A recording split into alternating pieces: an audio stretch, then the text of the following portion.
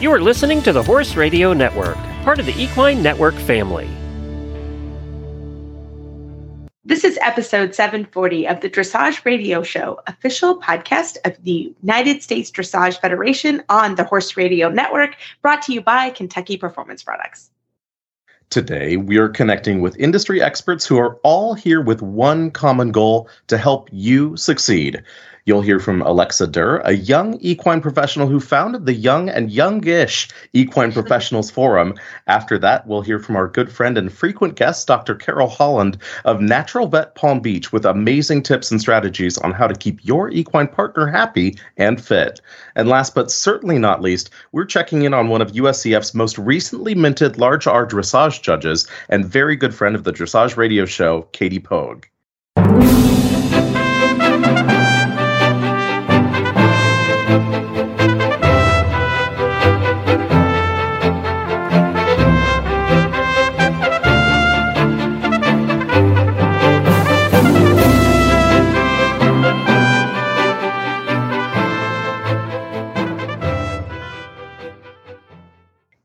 This is Reese Goffler-Stanfield from Wellington, Florida. And guess who's in the house? This is Noah Ratner, live from Wellington, Florida, too. And you're listening to the Dressage Radio Show. How's it going down the road there, Reese? I know. You're literally like 10 minutes from me, but we didn't coordinate to do it together tonight. We're going to have to do that in March, but we are still 10 minutes apart or 12 minutes apart or whatever. Right. But hi. Hello.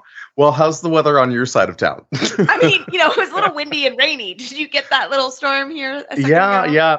It's coming our way. I can see it. Yeah, exactly. Well, you had a fun day today. It is. We're actually recording on a Monday, just so everyone knows. And Monday, typically here is kind of a lighter day. It's I don't take Mondays off, so I still work on Mondays. Yeah, but you do. So tell us, what did you do today? Monday is my rest, relaxation, and recovery day, because when you do horse shows for a living, which many of you do, so I'm not special, but when you do horse shows for a living, Monday and Tuesday are the days that you catch your breath and also catch up on all of the emails and phone calls that you haven't had time for while you're running a horse show.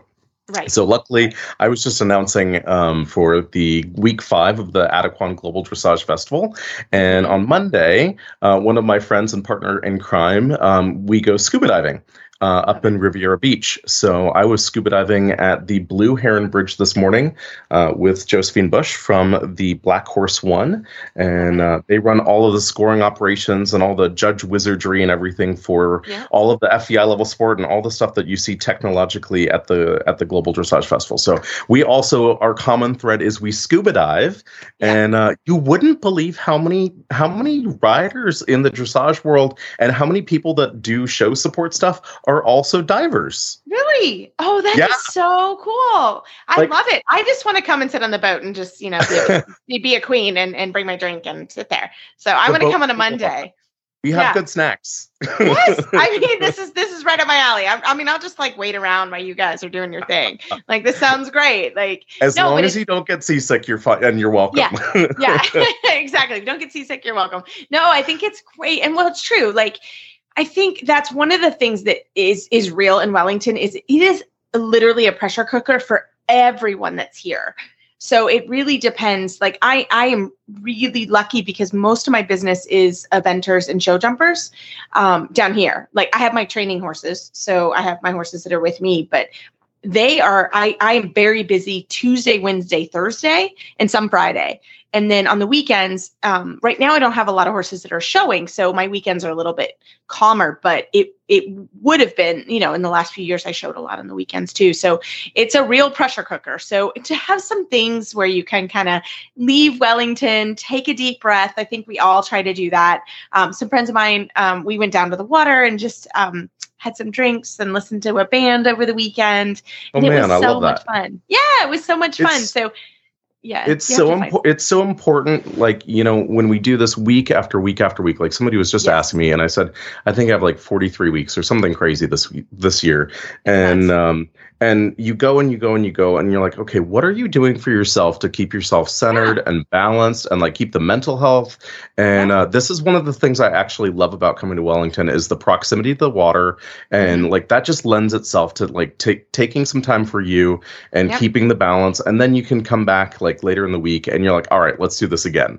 Yeah, I'm ready. Yes. Yeah. I like to just go to the water. I like to take my dog to the dog park. He just is like, loves it so much. I mean, if I look like we're going to the dog park, he like freaks out. It's so much fun. I'd love to go out there and just sit with him. And literally I just sit with my dog and look at the water. It's great. And we play fetch and it's so much fun. I really enjoy it. And so, yeah, that is a real thing here. I don't think people know that so much about Wellington as it's such a pressure cooker. But I mean, there's so many fun things. And that is the hard thing, good and bad. There's so many things. There's things you can do literally every day.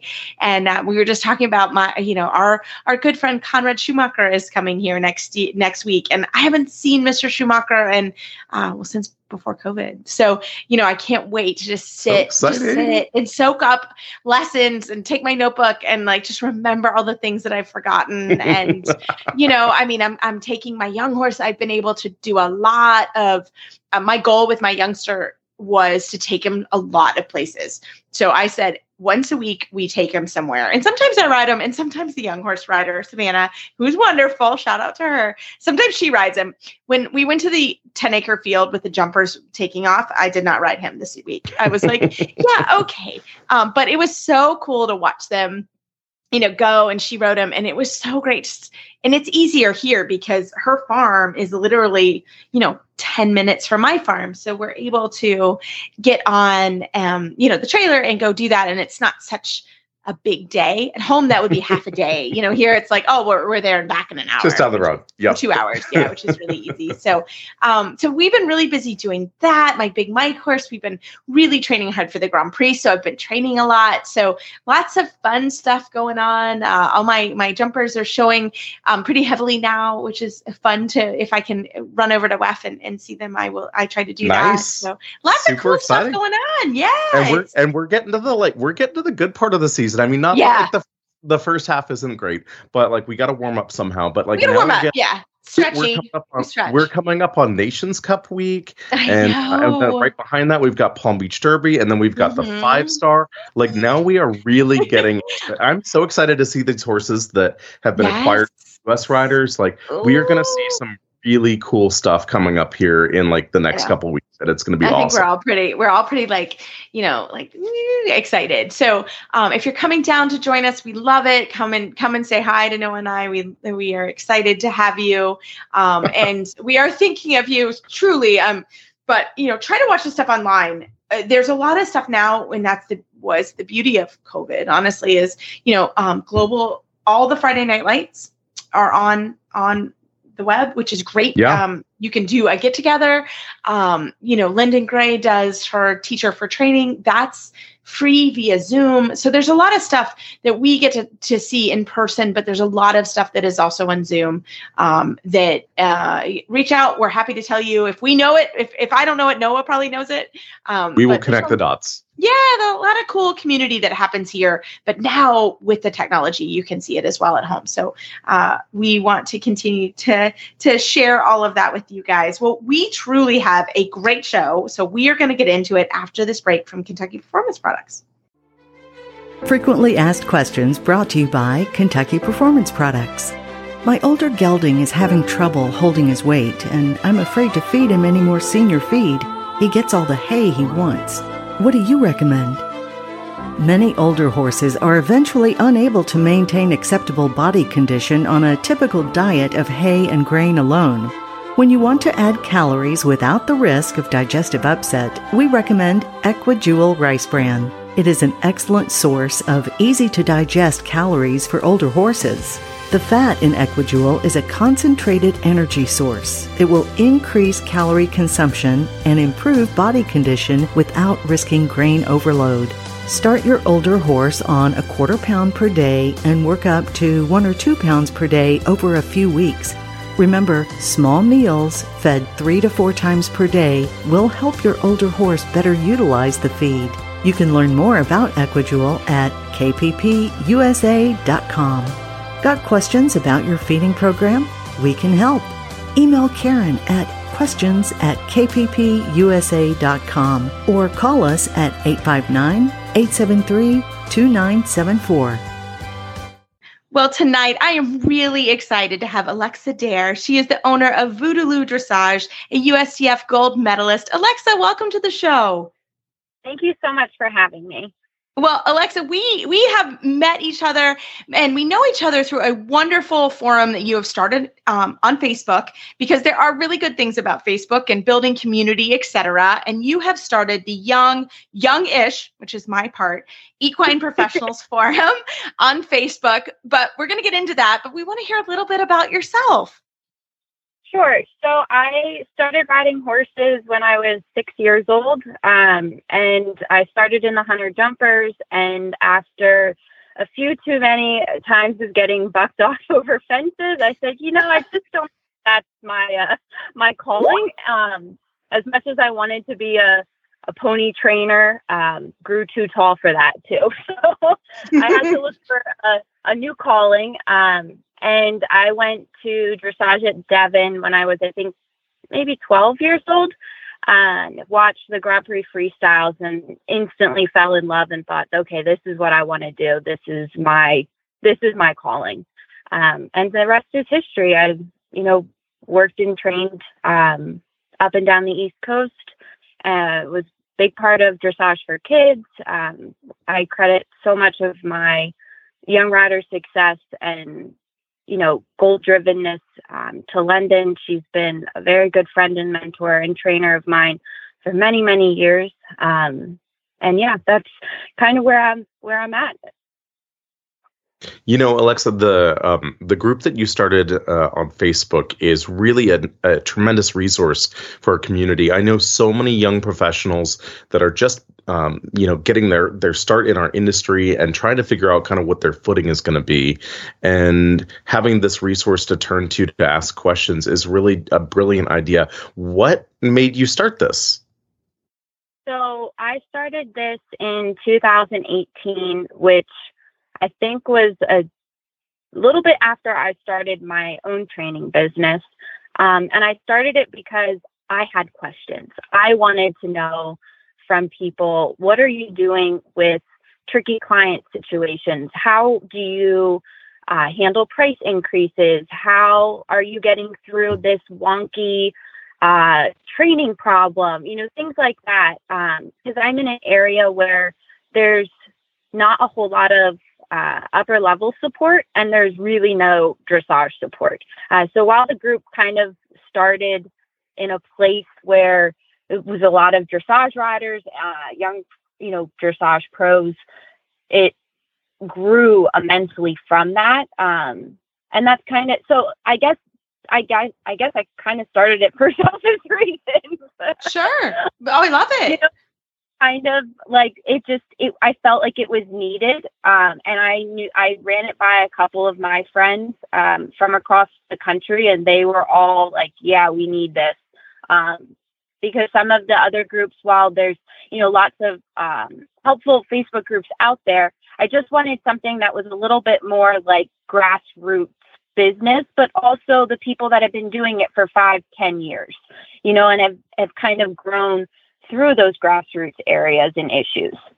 Yeah. And I mean, I use the group myself. I like it. I'm in the ish group, which I love because I'm I think I'm in there too.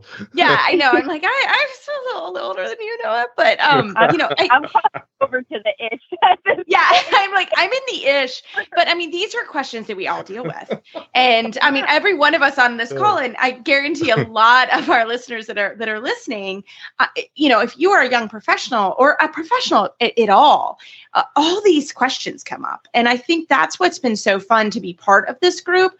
I got in, I think I saw it relatively early. So I've been in it for a while, and I do love it because it is a safe space. And I think you do an incredibly good job of sort of monitoring what's going on and keeping it we like to say also here on the Dressage Radio Show, we're Today Show. We're not into anything else.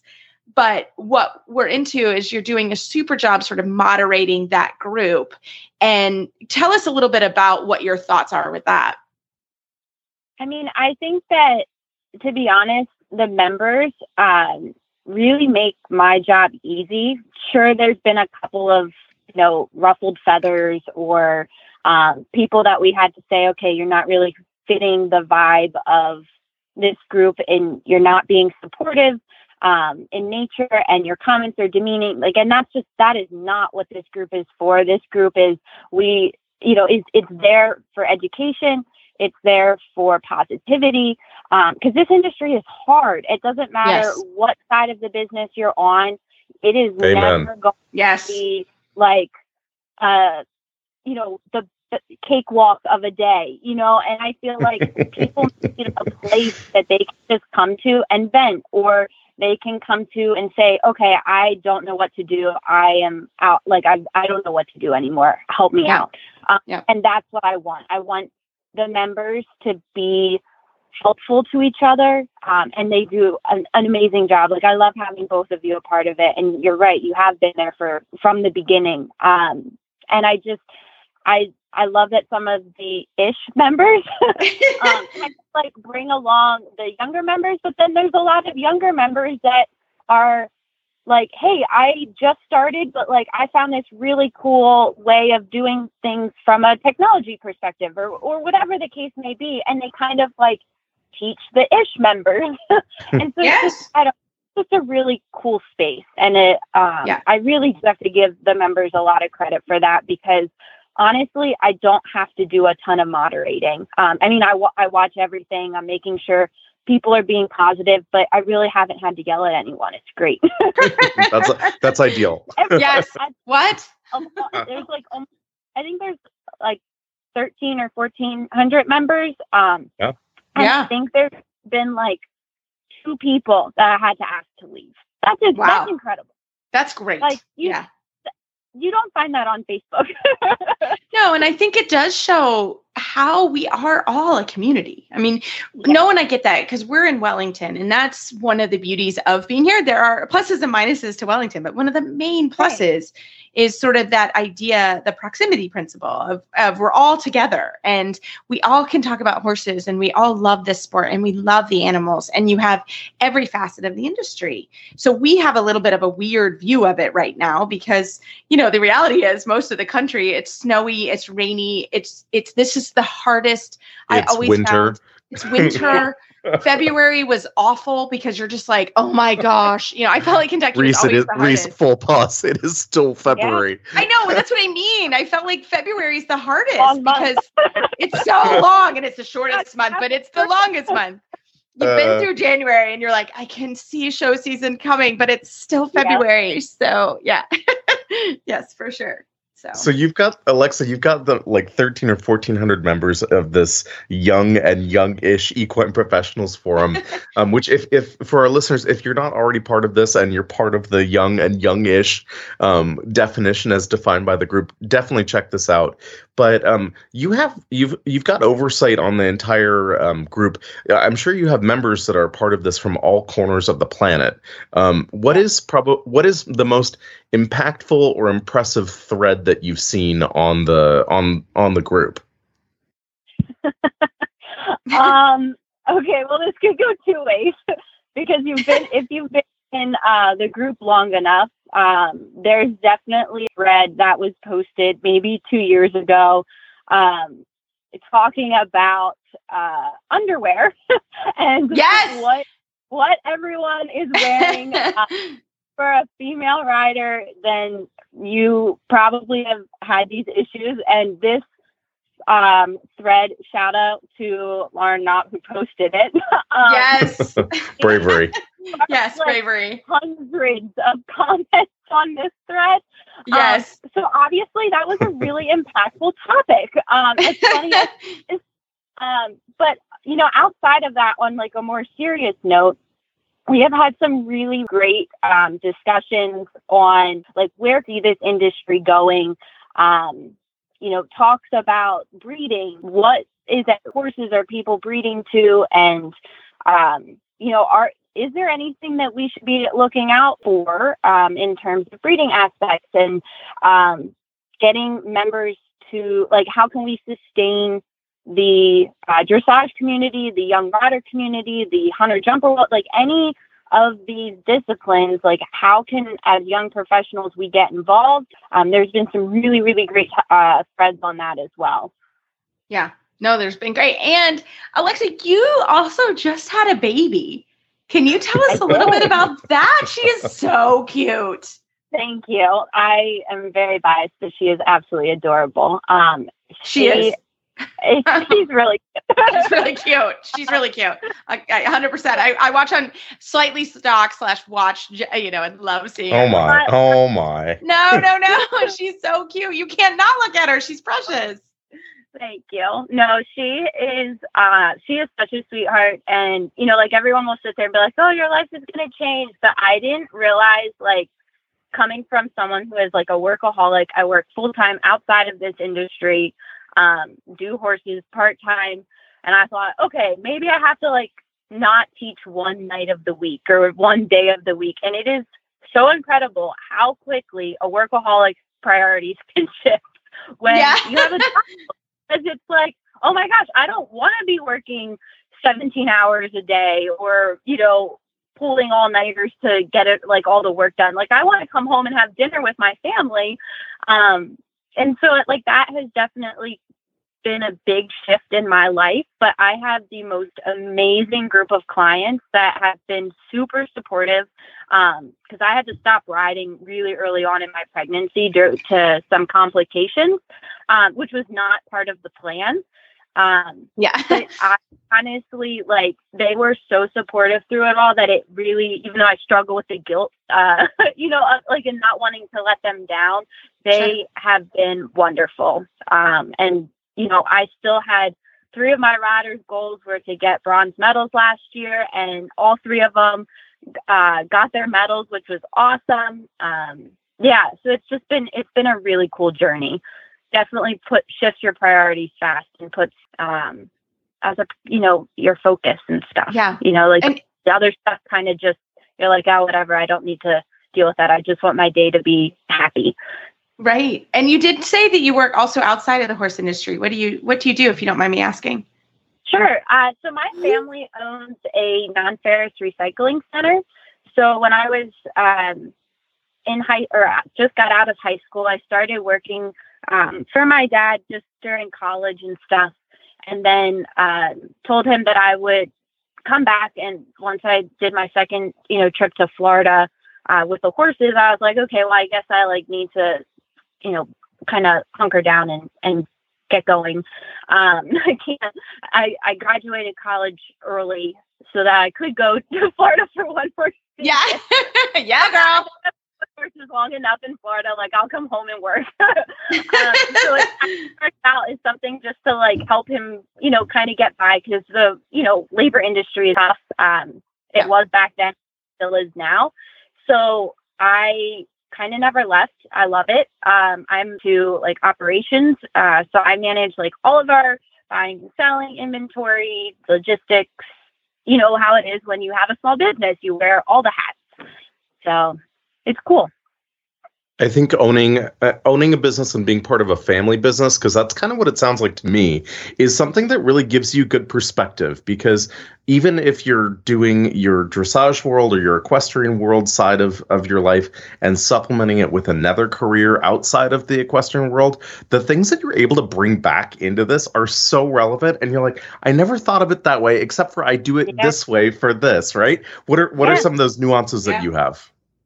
I think one of the biggest things that I've come across is just because I do the training part-time, and it's not that I do it for money. I do it because I love it.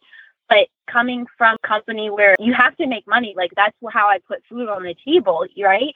In that perspective is trying to help people understand, okay, these are the reasons why you need to make money training your horses. You can't just funnel that money back into your own horse, because you have to eat too, and you have to set yourself up for retirement, because we all know that horses are unpredictable, and things can, but things can change so quickly that you aren't expecting. Yep. And like, if you have a bad fall, what's your plan B? Yeah. And one of the things that I think, like, I kind of like when I talk to some of my friends that are starting out, or to different people on the forum, is kind of like, hey, I know that you got into this because you love horses, but you have to be able to look at the big picture of your life long term. And like, how are you going to retire? And do you have a savings for like the time that your horse falls off? And that doesn't mean you have to do it like everything right at the beginning and like, overwhelm yourself with this stuff. But like, think about it. Like, as you gain traction, like, have your, like, set some goals and say, okay, in 5 years, I want to start a retirement fund. And it doesn't have to be tons of money, but just get started, that sort of. And I think that's where, what's really cool for me to kind of pull from that industry, some of the things that get forgotten and overlooked in the horse industry. Yes. Yeah. No, I love it. I think what you're doing is amazing. Your energy is phenomenal. And we really thank you, because I've been watching and part of your group and have loved it, and I wanted to get you on the show. So, Alex, I'm so thrilled you were able to come on. If our listeners have questions, feel that they could get into the group, because there are some restrictions to get into the group. How can they find you online? Sure. So you can reach out to me, or if you want to friend me on Facebook or Instagram, whatever. I love it. I love it. Well, thank you so much for coming on, and we look forward to hearing what's going on in the future. Thanks, Alexa. Thank you so much for having me. I really appreciate this opportunity. Thank you for coming. We appreciate it too. All right. Have a great night. Well, I am thrilled to have back by popular demand Dr. Carol Holland of Natural Vet Palm Beach Veterinary Services. Dr. Holland, welcome back to the show. Thank you so much, and thank you for asking me. I always enjoy to get on and give my ideas of things that I think about through the day that I want everybody to know, not just my lovely clients, but I would love to spread the news around the world. So thank you so much. Well, and I love it, because when you're here, we basically, I think I make you late every time, because I'm like, what do you think? What are we doing? Tell me more. Like, I think we literally are late all the time, and because we just get chatting. So we were talking, I think last week, about forgotten joints and pain-based therapy. And I love this. And I want you to kind of talk about what we were talking about in the stall a few weeks ago. Oh, sure. Yeah. So one of my things that I'm always asked is, how do you know what's wrong with my horse? And how do you know? And they don't talk and everything. What I try to do, and because I do a lot of acupuncture, and acupuncture, quote unquote, diagnosis, if that's the correct term, and some chiropractic to relieve some of the fascial tension in the horses too, and then try to work it up in association with the lameness, is I try to find the most painful area of the horse and basically put that fire out first. And in sports medicine, most of the horses have pain somewhere, and it can be a terrible issue, or it can be just a mild fascial issue or mild pain. So one of the fun things to do is just find small areas of pain that's not a huge problem in the horses, and then work on that and make them a lot better. So I always try to think of a pain-based approach to the therapy, even to lameness. And as you know, in sports medicine, lameness, whether it be coming from the legs or the back or the intestines or, the saddle or the rider or the footing, whatever the problem is, it's almost like a crime scene. We have to go in and discover, what the problem is. And a lot of times the horses are not lame.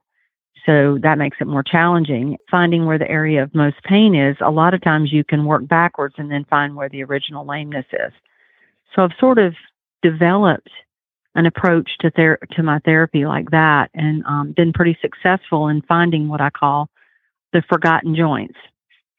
And I mentioned that the other day because a lot of times we forget, because we're so keyed in on, my horse's hocks hurt, or my horse's stifles hurt, or their coffin joints hurt. And that's an easy remedy to, do therapy, joint injection therapy, or laser therapy or whatever therapy you choose for that. But then also, why can't their shoulders hurt, or why can't their hips, the hip joint hurt, or why can't, the hind coffins hurt? And I always wondered why, that wasn't part of like a natural course of let's diagnose this or that. And most of the time, I call it the forgotten joint, because as a regular veterinarian in our business, and especially in dressage, because the horses use almost every inch of their body to perform their job. I think in dressage because it's special. I hate to say that, but compared to the other sports. But I think that we need to really start looking at those other joints and decide, is the pain actually there too? And what is the issue for treating those, or how can we treat those? So I use it as sort of a level of where the lameness or where the soreness is coming from. So if it's coming from like the shoulder area, does the hip also hurt too? And both of those joints are not commonly treated like on an everyday basis or on a routine basis. Not that they need to be, but it's certainly something we need to always look at and develop a plan for using that as a good way to say, does my horse hurt here? And then develop an approach for either imaging or diagnosis or just therapy to make them better at that area. It depends on the depth of the problem. So I've always gone into looking into that as saying, making sure that I don't forget to look into those joints, because sports medicine is about the whole horse. It's not just about the hocks or the stifles or the sore back.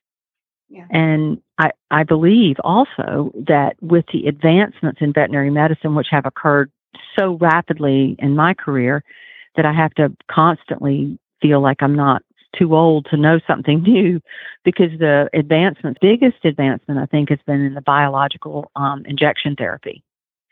And we have, in my lifetime as a veterinarian, we have developed biologics to inject into joints. And I think not in our area at Wellington and, Lexington and the hot horse areas, but we need to really promote that is the joint injection therapy because of the benefits of what it gives you. It doesn't do any destruction. It only helps.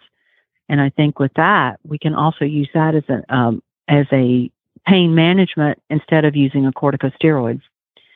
So we have so many options compared to what it used to be that I really, really feel like we can help the horses more than ever in this day and age. I love hearing the creativity in the veterinary space and really trying to think outside the box on how we can care for these really high performance horses that give so much effort on every single ride. You've been involved in some major level competitions and with our team horses and with really high profile horses. What are some of the common trends that you see and some of the more common thread issues that you address with the high performance horses? Well, as you said, I mean, it's very, sometimes you do have to get creative. And I think with the high performance horses, you have to follow them and know pretty much everything, where they go, what they do. And so a lot of people that I've seen that are successful at the high level are using a lot of therapy, not veterinary drug therapy, but a lot of what I would call external therapy, like FES therapy, laser therapy. They'll call me for acupuncture. They'll get massage therapy. But the people that are generally successful are at the top. They are definitely always making sure that these horses get taken care of in every possible way, not just icing the legs when you come back, not just the top food, because everybody knows about nutrition. But the top and everywhere that I've been have gotten the most therapy. And it can happen at the shows, it can happen at home, but when it happens on a regular basis, then those are the ones that tend to be the most successful. And that's been a revolutionary for me to see. You talked about, Dr. Holland, about the ladder of success. Can you just real quickly talk about that? Because I think that's kind of where you are, and I loved how you said that. Yeah, the ladder of success, again, is you always have a foundation in everything you do, and you try to reach for a top. And what's at the top of your ladder? Everybody likes goal-based therapy to achieve what they need. So at the bottom of the ladder, and specifically in the ladder, we have to address, like, where does it begin? Does it begin? And I always say that it begins, we clearly have a horse in the ladder, but where does it really begin? And it begins with the owner and the owner's desire to wherever they want their horse to go. Now, the owner doesn't have to be the rider or the trainer, but I think the foundation of every horse has got to be the person that is in charge of the direction, in charge of the finances, and in charge of the final decision. So the next step is the rider and the trainer, and at equal times, the rider and or the trainer can have the decision where to go from that and communicate with the owner. Then then the ladder becomes varied. Then you decide how large the step is up to the next level, which could be, the next level could be nutrition, or the next level could be veterinary care. And then each step on the ladder is your ladder to success. So during 1 week, nutrition is going to be the focus, and that kind of may have to stay the same. But what if your horse is not gaining weight? Then you have to increase your nutrition step up and decide where you're going to go. The next level will be up is regular veterinary care, which I think is essential. And I don't mean vaccinations. I mean, and routine worming. I mean sports medicine care, which is a lot different. And then you decide where you are in your training. And the veterinarian is in that ladder rung somewhere between veterinary care and depending on the show season versus the off season or whatever part of the horse it has to be, and making the decision of what portion of that ladder is large at the time. So I think that it's important to know that each rung on the ladder is not going to always be the same space apart. But to get to the top, you have to add each one of those steps, which should always include therapy of some sort, even if you're just giving your horse a bath with, liniment. That's therapy. Even if you're making sure your horse gets groomed, or even if you purchase a Hypervolt machine and you massage your horse every day, and you're saying, okay, this is what I can do on my ladder and for my own therapy. And then one day, as you may be the owner, the rider, and the trainer, and that's perfectly fine. But during a week or a month, each rung on that ladder may change, within your own goals for what you have to do. And certainly your goal could be to make sure that you have a good trail ride on Sunday and your horse goes out and is happy. And certainly the next goal could be the Olympics. And I always the first question I always have to everybody is, okay, what are you doing this week? What are you doing in 3 weeks?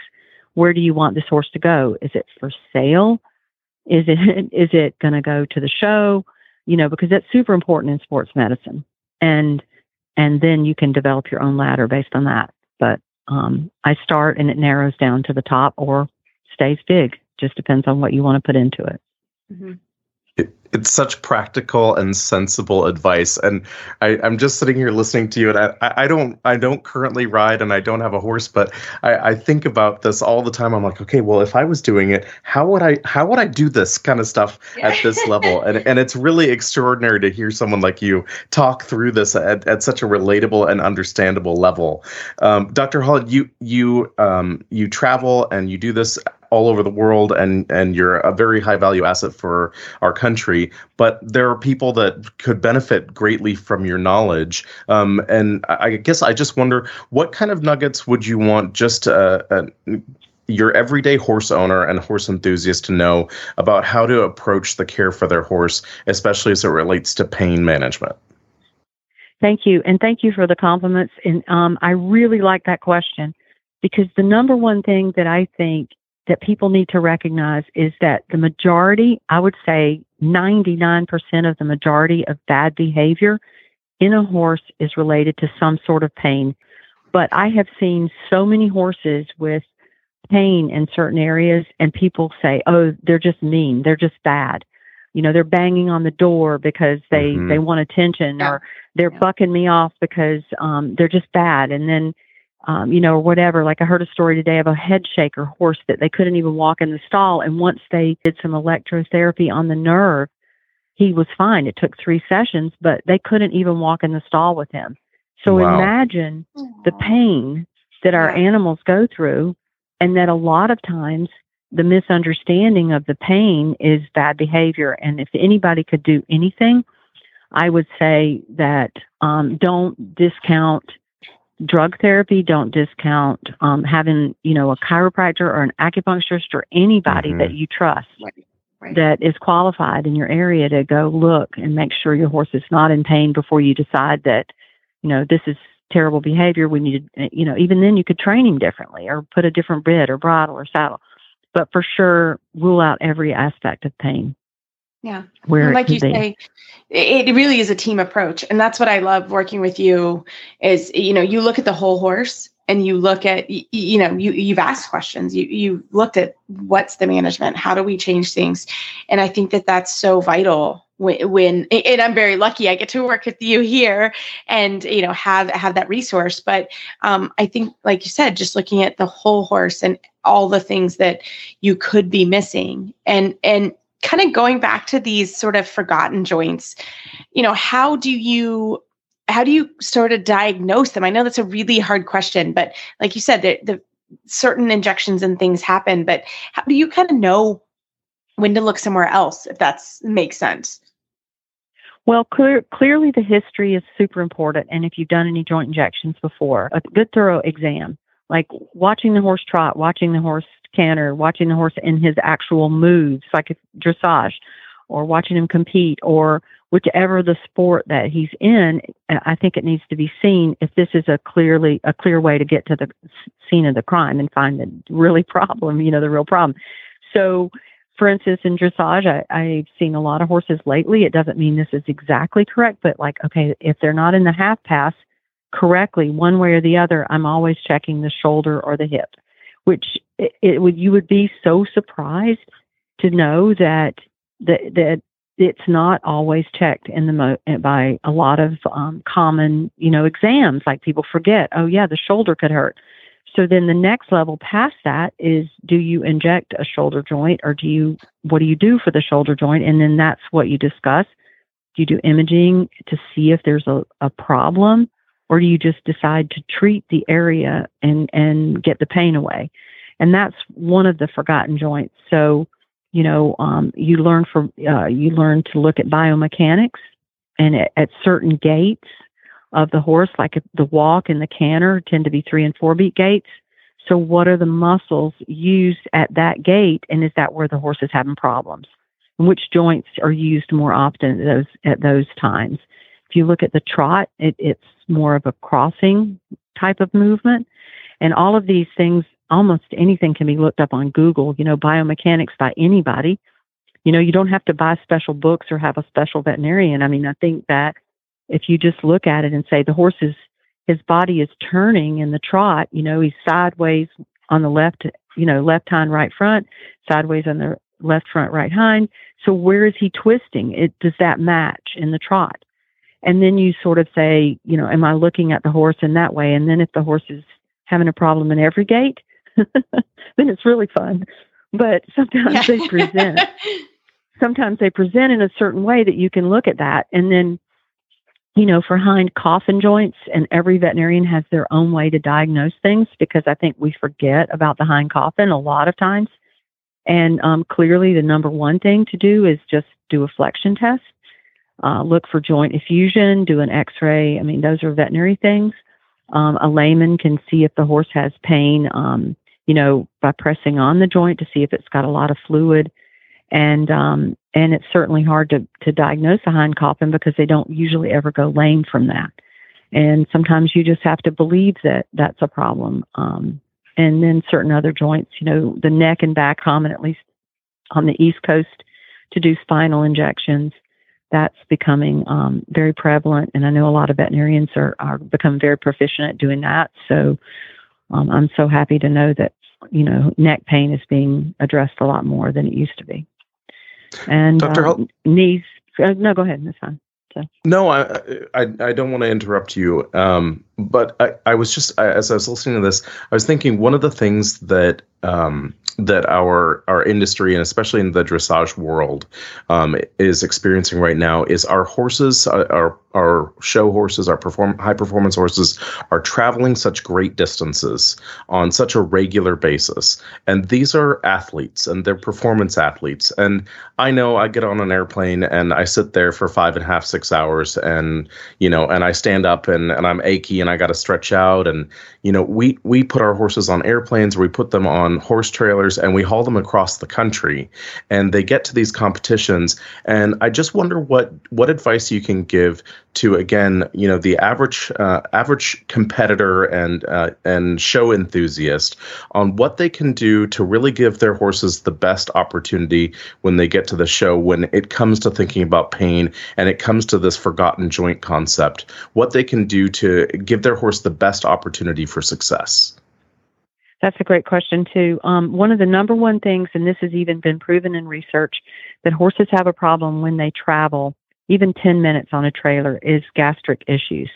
And because they start to, they're either not eating or they're stressed, and they start with indigestion. So I would suggest that anybody that puts their horse on any type of travel, whether it be an airplane or a car, trailer, not a car, but a trailer, in a new stall, just consider that there is an issue. It doesn't mean your horse has an ulcer, but it could also mean that you could do something to prevent the indigestion problem, which you could use a simple herb like aloe vera juice to give before the travel.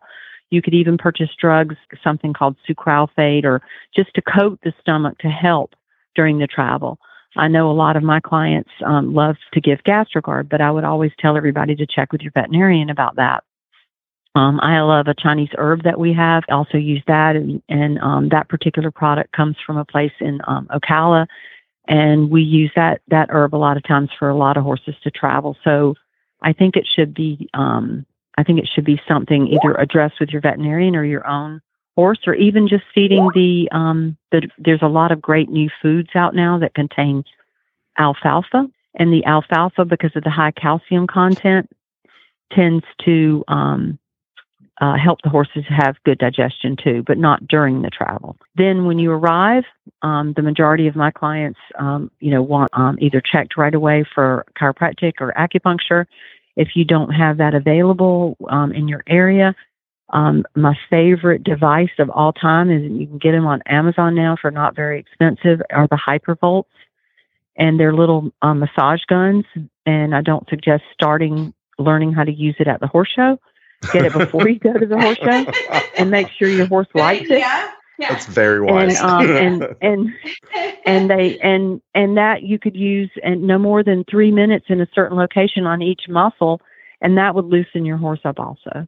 So those two things alone are things that people can do, and that I would do if I was taking my horse traveling, making sure the stomach is not having any issues.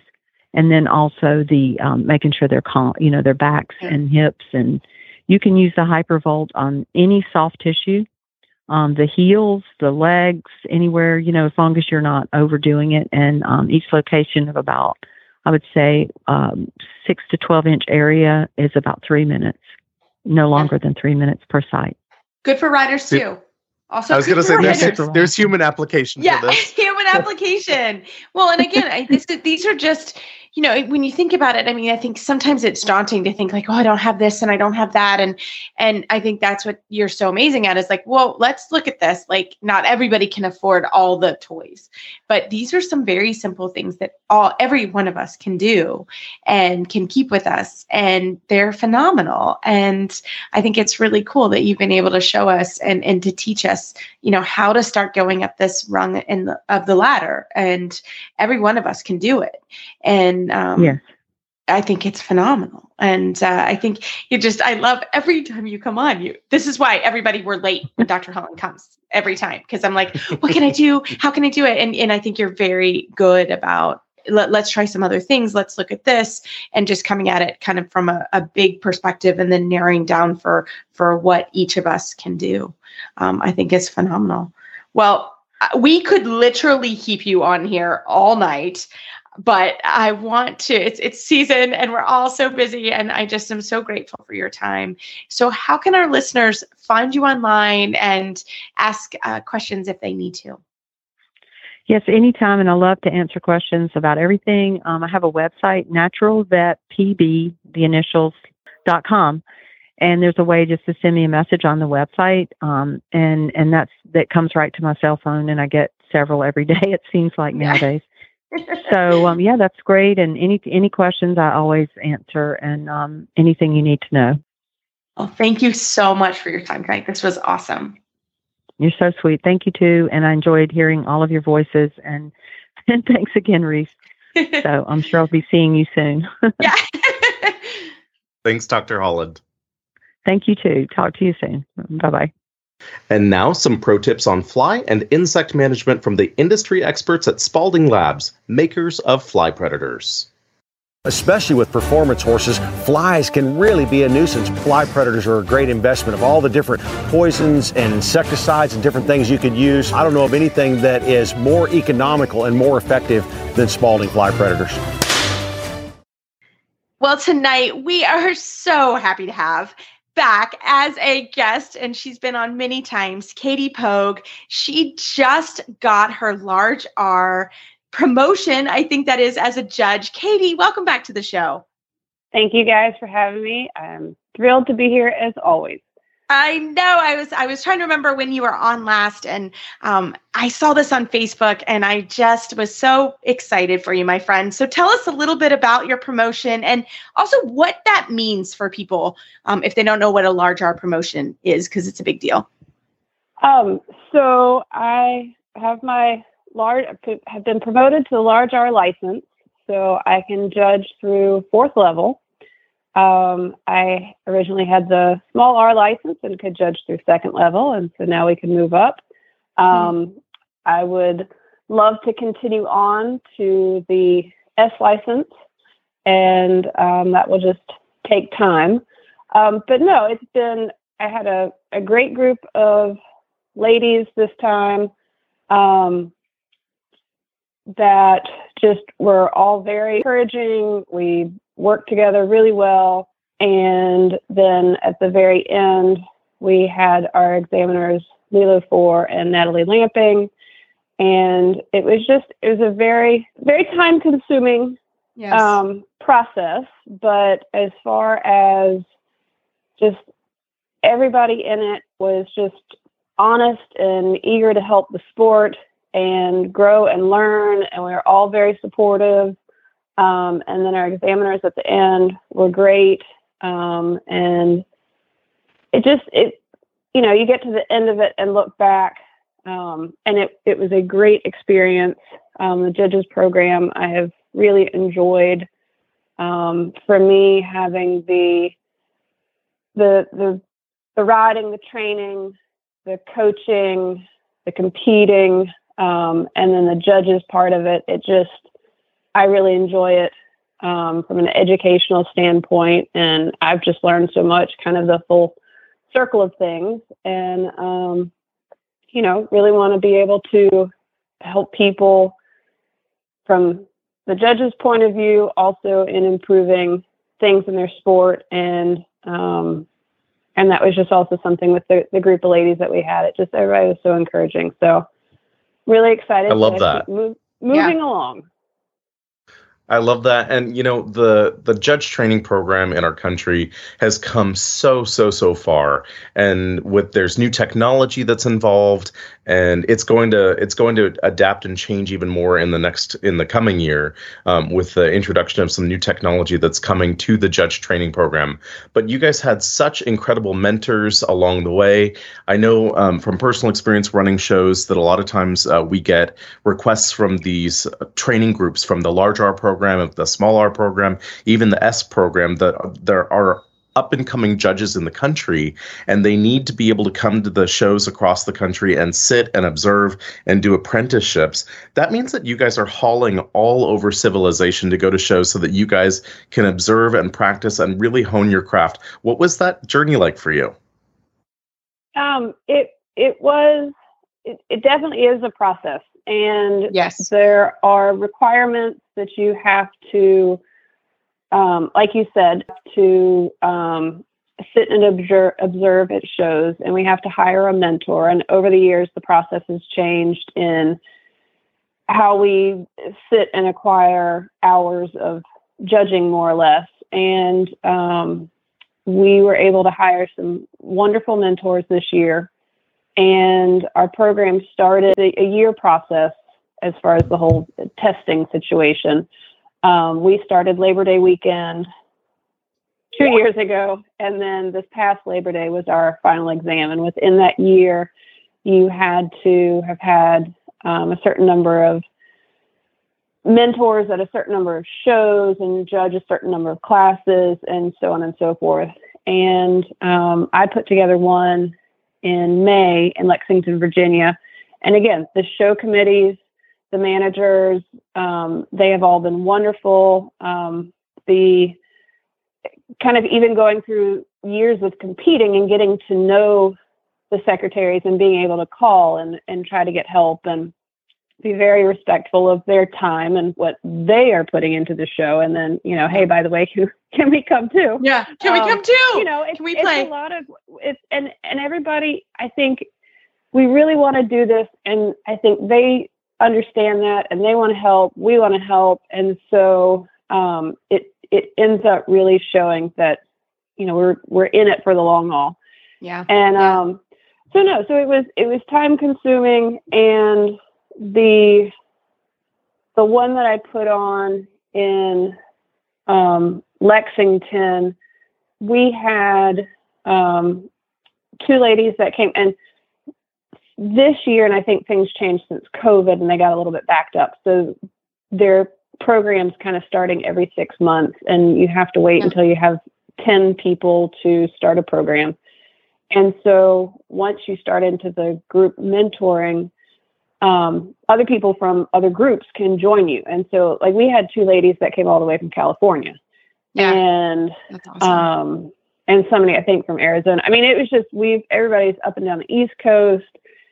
If you can get one going, because they also make you do stuff out of your region. It is expensive. You are doing a lot of traveling. And I think just, you get there, and I think really does recognize how much time, money, effort, all of this is taking. And we really want to get the best of it. So everybody really does behave and want to learn, because when we hire the mentors, that's our time. We have hired them. We can ask them anything, get their advice. And this year, the ones that we hired were just so open and honest about things and encouraging, and that was fun. And they were in our shoes years ago and going through the same thing. And it's stressful, and you get there, and then especially when you get to the testing and you have top judges in the country and in the world,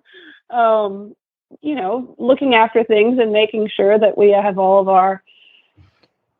our understanding and that it's clear and everything. And I'm very grateful and very appreciative to the group, the mentors, our examiners, the shows. It is a lot. And and then you get to the end and you're like, oh my gosh, it's over. It happened. It's over. Well, Katie, as tradition of the Dressage Radio Show, we like to grab judges' tips and training tips. You can do both, but we're going to go with judges' tips. So tell us, you took a student to a show. So tell us some judging tips that our listeners can use. Yeah. So I had a student that this was her first horse show, and it was just very quiet and everything. And obviously you're trying to practice from the training point, you're trying to practice your test with your student so that they're prepared. And, so from a trainer and a judge hat together, I really wanted her, I feel like the judges first see you coming down the center line, and that's your first impression. And it can be easy points. And if it's straight, if they keep it balanced, if the horse stays balanced, if the rider keeps the horse balanced and themselves balanced, obviously landing square, being immobile, all those requirements, are helpful, but it is something that you can practice. You can practice it in different areas of the arena.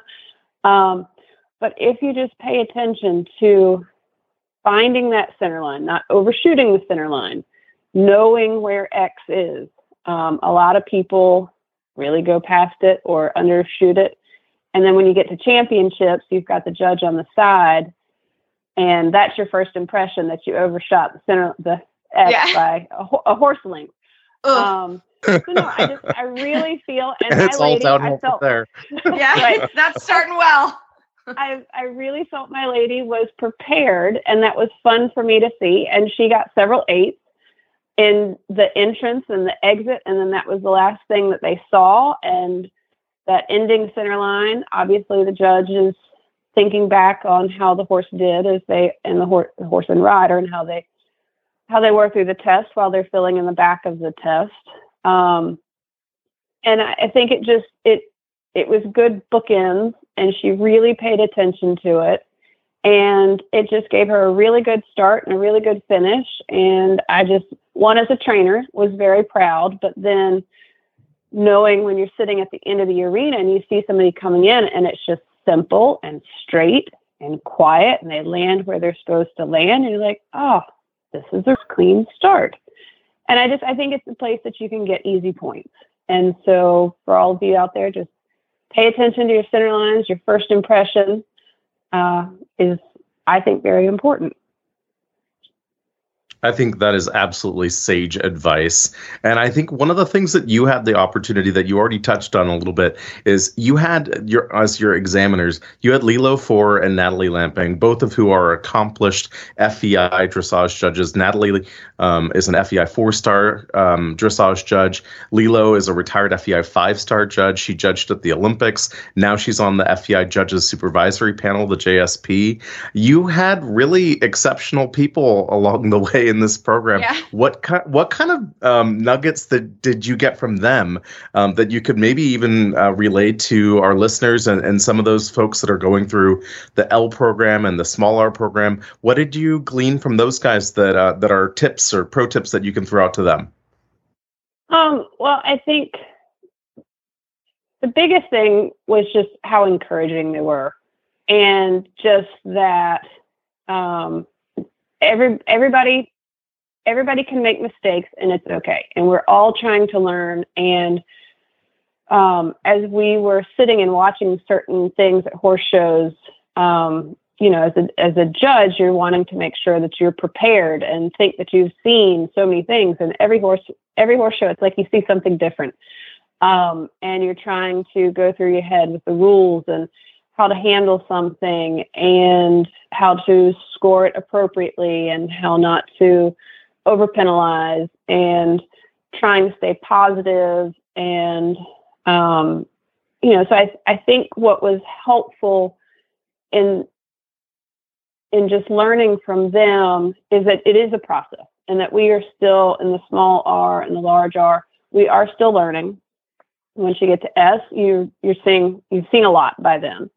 Yeah. You've got a lot of years under your belt, and it just, to kind of stick with it, and you have to be able to explain something. And if you have a score and that you really, your gut, and you have a reason for it, stick with it. And I think when, we, as still kind of learning, we haven't done a lot of panel judging, and, they were telling us stories and how they've handled things, and they stuck to things, and it ended up working out. And sometimes you question yourselves, and you have to kind of go with your gut and rely on that you've gone through these training years and the program, and then with judges like them, and to just really kind of trust yourself. And it was just, they were very helpful in that, and making us believe in ourselves, and that we knew stuff. We really did. We knew it, and we should give it that. And we were positive, and that was helpful. And so that the rider always can look at their test and take away a positive experience from us and that they've learned something. And that was also what was great about our mentors and even the group of ladies that we had, is that it just, you didn't have anybody that was crazy negative. It was just everybody everybody wants to get it right. They don't want to be wrong. They want to encourage, they want that rider to get the best out of it, get the most out of it. And that's also the fun thing too, where I've had a lot of students who are afraid of judges. And it's like, what are you talking about? They're like your biggest fan. Like, they want you to do well. They are looking to go like, wow, this was a great ride. And that was so harmonious, and just sit back in your chair and enjoy it. Like, they really are your biggest fan. And it's just cool to hear 4-star, 5 stars, judges across the board that is, they really do want all the riders to do well. And when I sit there and watch, even with my scribe sitting beside, I can feel like, trying to encourage, like, come on, you can get it, you can get it. And I think that is the fun part, in knowing that they do really want you to do well too. Well, and I think that's such a good, tip. You and I literally met when we were 16 and 17 at Young Riders, and this has been your life and your career, and you have competed internationally on multiple horses. And I think that's probably very similar to the group that you were with. And as you move forward, I'm such, not only are you my friend, but, to see you move forward, you're the kind of judge we want, because you know exactly how hard this is. And you do such an amazing job. And I think that that's just a good thing to reiterate to everyone, is judges are in there, and you have spent so much time and so much of your own money. None of this is paid by the Federation to move forward. No, it is not.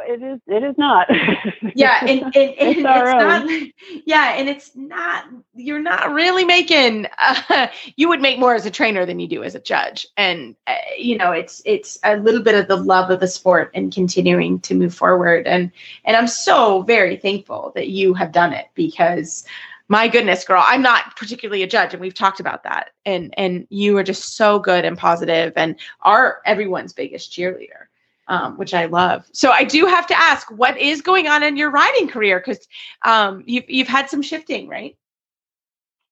I had a group of horses last year that I took to festival and did some young horse stuff, and so I have those guys coming along, and one will be a 5-year-old this year, and I have 2 8-year-olds, and so that's fun. And then my CDI Grand Prix stallion, I have a 6-year-old little boy from him who is phenomenal. We talked a lot about you and Ziggy on the show, so that's so fun. And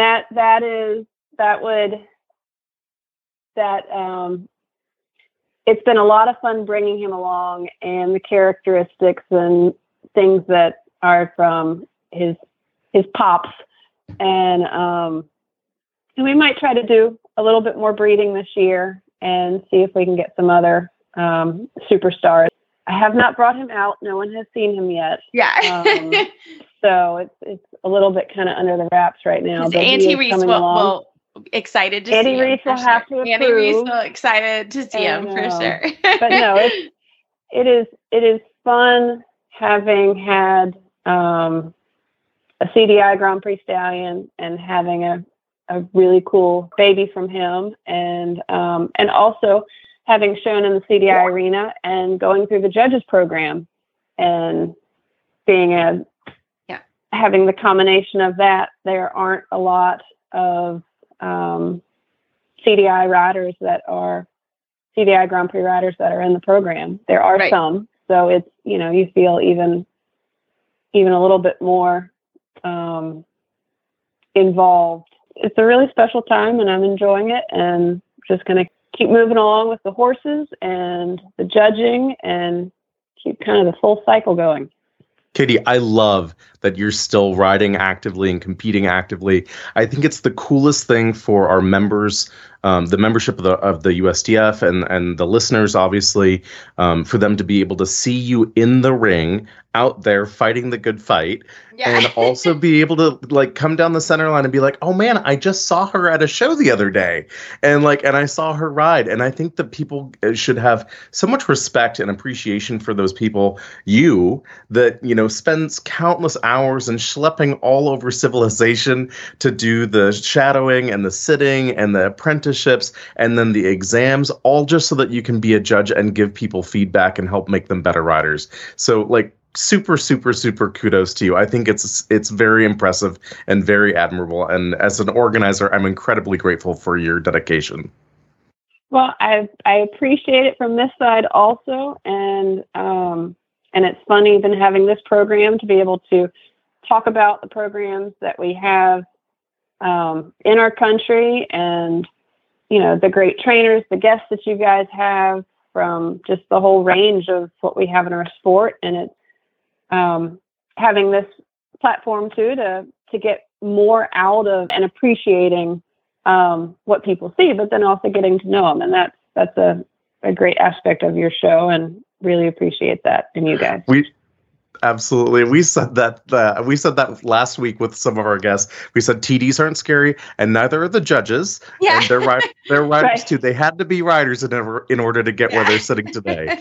So, Katie, it was so much fun catching up with you. We could talk all day long. If our listeners wanted to reach out to you and connect and learn more about your experience and getting to the judging point that you're at in your career, how can they reach out to you?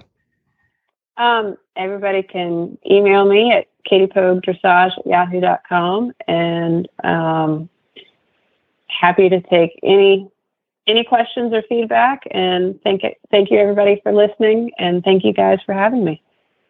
And to all of our organizer friends who are on listening today, don't forget that we have the newest USDF large R dressage judge, and she's available for hire. So please reach out to her and bring her to your show. Thank you so much, Katie, for joining us today. Thanks, we can't wait to talk to you again. Thank you so much.